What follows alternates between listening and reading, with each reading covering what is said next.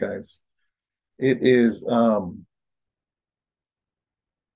Monday night for us, Tuesday morning for you guys. Here I am at the house, and wow, it has been a great weekend. We had a great service yesterday. It was the finishing part of the series of Words of Jesus, and hopefully you were able to join in on that and watch that. And it was a blessing, even just the whole weekend, the whole entire holiday, and even if you don't celebrate Thanksgiving, hopefully you got a chance to talk to family, talk to loved ones. And that is always key, and that's always important. It's important that we take the time to visit family, not just during Thanksgiving, but all year long. Uh, but other than that, guys, we are blessed. We're here at home, just resting. Yesterday was the second week we didn't go to Lake Tahoe to the Tahoe Church, but we were watching online, and I think they had a great service. And hopefully you got to join in and watch. I thought it was great and it was a blessing. So, anyways, I did want to my Bible app right here. Did want to share some scripture with you guys, and very interesting. But I just pray that you guys are having a great morning. If you're watching this when it comes out, it's Tuesday morning for you, and we got a few more weeks. Um, Liberating issues? huh? Liberating issues? No. So Sharon is over there saying hello, and she's washing. What is that thing? I'm drying a cake now. She's drying a cake pan. Oh, you haven't put it in the oven yet? Oh, yeah. So, um, we the other day we had a Bible study. A few church family dropped in and joined in. That was fun. And then the next night or the night before, yeah, the night before we had a Monopoly game, guys.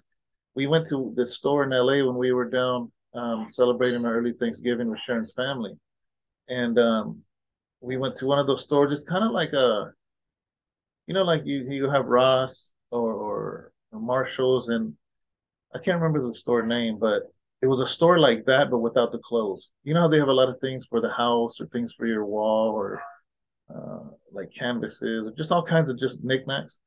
And we came across this glass Monopoly game, and it was pretty cool. So you guys, I don't know if you know or not, but we like playing Monopoly. And when we saw that, we're like, we got to have that. So, anyways, we ended up opening it up and using that. I think it was Friday night. Yeah, Friday night, and that was fun. We had Mike and Valerie here, a few other people, and it was just a lot of fun, guys. And we just had a great time. But yesterday we had our service. Got home a little late because, the last 3 months we've been going to Lake Tahoe, and we never get to fellowship. And Sunday was Brother Johnny's birthday. So we joined him for dinner, him and his wife, and other church family, and we just hanging out with him, celebrating his birthday. So we got home a little bit late last night, and other than that, guys, here we are. And I just wanted to share. I should have had the scripture ready here, but give me one second. Give me 1 second here. Right here in Second Corinthians chapter 9, verse 6. I actually did a sermon. I don't quite remember if I used this passage or not, but basically the same principle this passage is talking about. And I thought it'd be good to talk right now. So hold on, my screen is showing a reminder for Windows. All right. I'm just going to go ahead and read it, and then we'll talk about it. Second Corinthians chapter 9, verse 6. Okay. Microsoft, come on, guys. Okay. It says the point is this: whoever sows sparingly will also reap sparingly, and whoever sows bountifully will also reap bountifully. Each one must give as he has decided in his heart, not reluctantly or under compulsion, for God loves a cheerful giver. And God is able to make all grace abound to you, so that having all sufficiency in all things at all times, you may abound in every good work. As it is written, he has distributed freely, for he has given to the poor, his righteousness endures forever.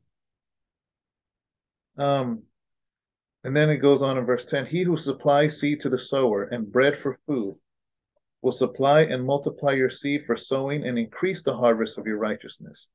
You will be enriched in every way to be generous in every way, which through us will produce thanksgiving to God. For the ministry of this service is not only supplying the needs of the saints, but is also overflowing in many thanksgiving to God. So, number one, first thing I want to say is, see, passages like this, unfortunately, don't get talked about a lot or preached a lot because, unfortunately, many people in ministry, whether preachers or evangelists, have taken this scripture and changed the narrative and actually made it very, and because of that, it's been done so much that it's hard for a pastor or a teacher or anybody to even talk about these scriptures because and if you don't know what I'm talking about, I'll share with you why. Because almost every time you hear of a church picking up a tithe or an offering, they'll say, the Lord loves a cheerful giver. So give your money with a smile. Give your money, and I understand the context of it, right? Because in the same way, like if somebody does something for you, don't you want them to do it out of a cheerful heart, not just like grumbling? Like, I guess I gotta help you. I guess I gotta, so I get what it's saying, but there's something much deeper in this passage, guys. It says the point is this: whoever sows sparingly will also reap sparingly. I grew up in a farm, and I understand that I never drove tractors. My dad did, but I've had enough conversations with him that if they have these tractors that throw seed out, because first you get the tractor that has these big teeth, and it makes the rows you see in a field, and then you have another machine that comes and as it's going, it's throwing out seed, and most of it they're hoping land inside the rows. And then there's a tractor right behind it that the rows that the first tractor did is covering it up. That way the seed can be covered. And by covering it up, it now leaves rows where the water's going to go. And it's kind of a three-step process, right? And if you rip the ground for the seed and you run with the tractor that's supposed to spread seed and doesn't have much seed, um, or let's say you do the setting to where it doesn't throw out that much seed. Well, this verse is saying this is if you throw out a little bit of seed, then don't be surprised when you get a little bit of crop. You know, if you throw three seeds out there, don't get mad because you don't have 10 trees. You're only going to get three seeds. And if you throw out 100 seeds, then you should expect 100 trees. So that's why it's saying whoever sows sparingly, whoever throws a little bit, just a little bit, will also reap sparingly. Then you're going to get back a little bit. You're going to get out of it of what you put into it. That's what the scripture is saying. And whosoever sows bountifully. So if you have just loads of seed and you're throwing it out there, whoever just throws it everywhere, then that person will reap bountifully. That person's going to have a lot of fruit. They're going to have a lot a lot of produce from that because they just spread bountifully. They didn't hold back. It'd be like having that tractor that throws seed and you just turn that gauge all the way on so all the seed goes out. It'd be like saying, you know what, I get this whole giant the tractor things that hold the seed, they're just full because I want a big produce. I want a big field. And why is he saying things, right? Because this isn't just talking about money, guys. This is talking about everything. If you're gonna go and evangelize, you're just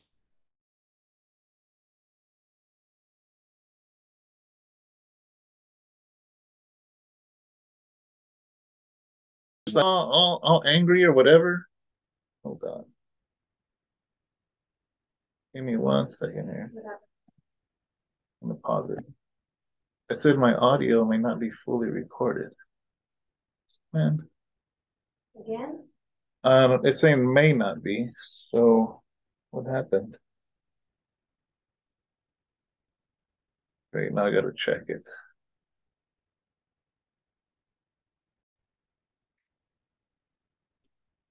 All right, I'm back. I apologize. So I had got this prompt that said that my audio might not be recording correctly. And you guys know, in the past I've had a couple of times where I've done whole devotionals and it didn't record anything. So I got really worried, turned the whole thing off. Turned the recording off and went to check, and sure enough, the audio was there. So I didn't lose nothing. Not sure why it prompted me that, but hopefully I'm going to start off where I left off. I don't remember exactly. I sort of know looking at the scripture in 2 Corinthians chapter 9.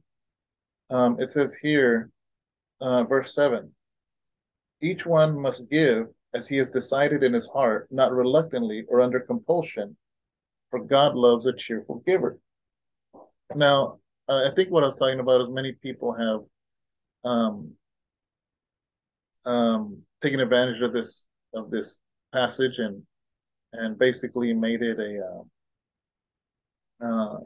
change the narrative so they can get rich, so they can get money, so they can prosper financially. But here's the thing, right? Is just because people have abused the scripture, does that mean we can rip that passage out of every Bible and never talk about it? God forbid, no. You know what I mean? The word of God is still true, but maybe, possibly, that it's just the narrative of it has been wrong. I'm not saying every time, because I've heard some great, great teachings on this scripture, but it says each one must give as he has decided in his heart, not reluctantly or under compulsion. So I remember what I was talking about is the fact that when we do something for the Lord, do it with a cheerful heart. If whatever it is, you know what I mean? If you're evangelizing, if you're visiting the elderly, if you're a chaplain in a prison, if you are giving Bible studies, whatever capacity that God is using, even teaching children, youth. It just keeps going and going and going, right?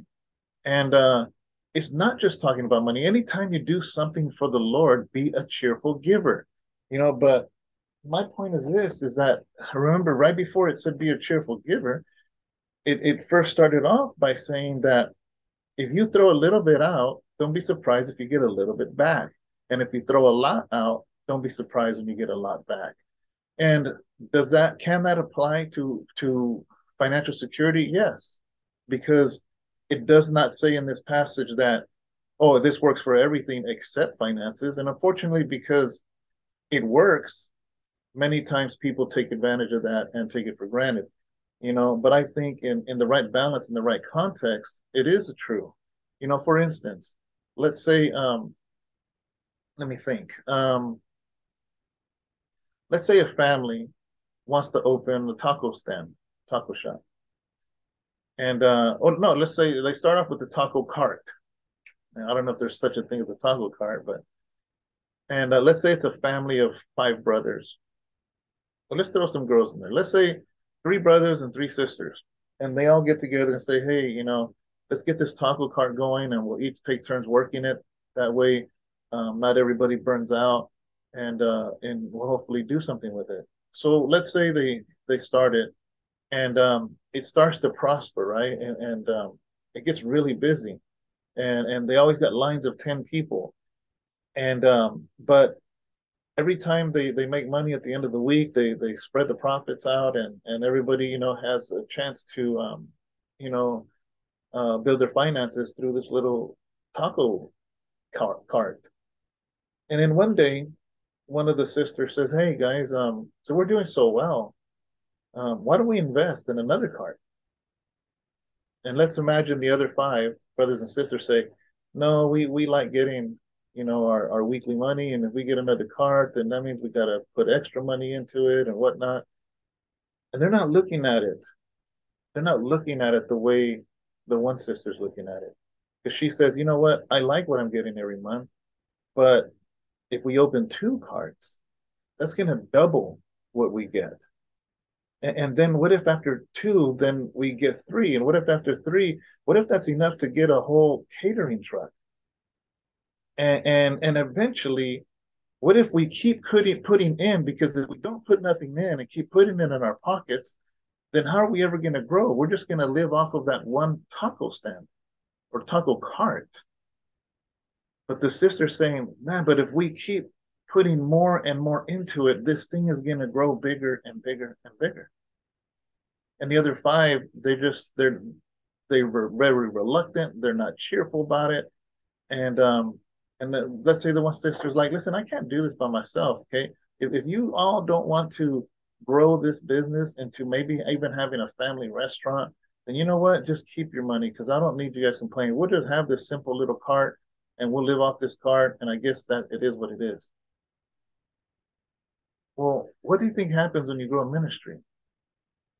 There's so many people, man. I had so many people, especially in the beginning, when I was in a basement or in a little tiny building, and they're like, "Man, can't wait for us to get something bigger so we can have rooms, so we can have classrooms. Can't wait to have classrooms. Or really wish we had a prayer room. Really wish we had a chapel just for the youth. That way, the youth can have their own service and set it up in a way that they would like it. And see, everybody got ideas.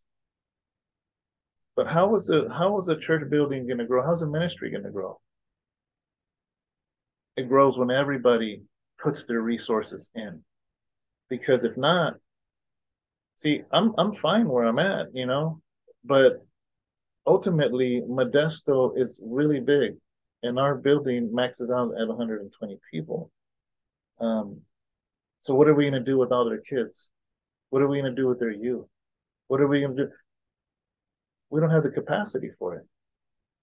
So if everybody's not cheerful about, and I'm not talking about just finances, I'm talking about everything. I'm talking about, hey, I want to teach the kids. Hey, I want to teach the youth. Hey, I want to learn an instrument. I want to play guitar. I want to play bass. I want to play drums. Instead of just saying, man, someday, what if we were all cheerfully giving, whether it's finances or our talents or our time? Because we're never going to reach Modesto until we become cheerful givers. Because remember, the person that throws out a little bit of seed, don't be surprised when only a little seed comes back, or a little fruit comes back. But when you just get globs, I mean, just loads of this seed and throw it everywhere, then you're going to get that much more back. So this applies to everything, whether it's even podcasting. I see some YouTube channels grow, ministry channels, and they're growing, but a lot of it is because they're putting in. I'll give you a perfect example, and I'm going to end this, guys. I didn't. Sharon's waiting for me, and we have a couple of things to do, but I do want to say this: is that before COVID hit, our lives, if you go back to even December 2019, January 2020, right before, because COVID really hit it like in March, I think, if I remember right, March or April. That's when they closed all the churches. I used to go live with just my phone. I had a Samsung at that time I don't know, I have an S21 now, so I don't know, whatever it was back then. And I used to just put that on a tripod and go live. That's it. All you guys that watched online, all you got was a phone. And then when all the churches shut down, I realized that nobody was at the church. At least for 4 weeks we closed down until we figured out like, okay, what's going on, and then we reopened. Um, but then a lot of people, even when we did open, a lot of people, even older people, a lot of the people that were in the bracket of risk were not coming to church. They were just watching online. And a lot of you guys, your churches shut down in your cities. So a lot of people were watching online. And a lot of people were giving, whether it was $10, 20 or more or whatever. So there was more help coming in because there was no church services. And eventually I remember me and Sharon talking. I said, you know what? We have to, if people are going to watch us, I can't continue to use a phone to stream a service. So I said, you know what? Enough has came in that we could invest in a little camera or a little. We found out OBS. OBS is a software that's for free. to live stream to YouTube and Facebook. And we started making an investment in our time to learn more about streaming. We invested a little bit more in the equipment in order to be able to give a better presentation to those who were watching, because we understood that our at that time we had more people watching than in the building even after we opened up the church. Because I mean, we used to be a capacity 90, 100 people, and then right after the churches opened, our church opened again, it was like 25 people only. And everyone else though was watching online, and a lot of you guys were watching online because your church closed where you were from. So we're like, okay, this is time of are we gonna sow a little bit, or are we gonna sow bountifully um, in order to be able to be a blessing? Are we gonna do this cheerfully or regrettably? And we appreciate everybody that watches our channel. So we made a agreement that we were going to um, raise the bar on our live streams. And the thing was, we realized, because we don't have funding like that, we realized, like, these churches that get like really, really expensive cameras, we realized we couldn't compete with that. But here's the thing, is that when you invest your time and study and look at reviews and find cameras, and you'll find a camera that does what the top ones do, but it's a lot more um, um, affordable. And we did our due diligence and homework in finding out how to give a better live stream with a limited budget. And we did that for you guys. And because we know that he who throws seed holding back, you're only going to get a little bit back. And I'm not talking about finances. I'm talking about people that get saved, people that get touched, people that start to learn, so that scripture, to be a cheerful giver, works in everything. It is not just finances, it's in everything. Don't join a worship team unless you're going to do it with joy. Don't teach the children unless you're going to be a cheerful giver of your time, of the things you do. You know what I mean? Because when we do things, we do it unto the Lord. We do it unto God.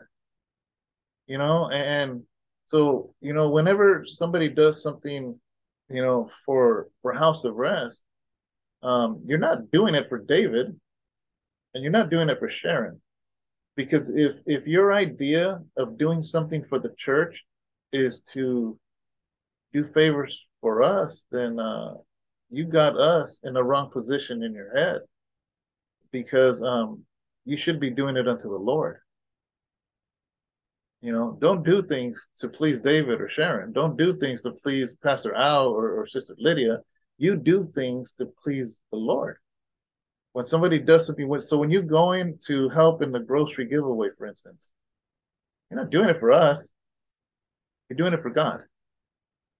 The Bible says himself, Jesus says, if he who gives somebody to eat, you are basically feeding me, Jesus said.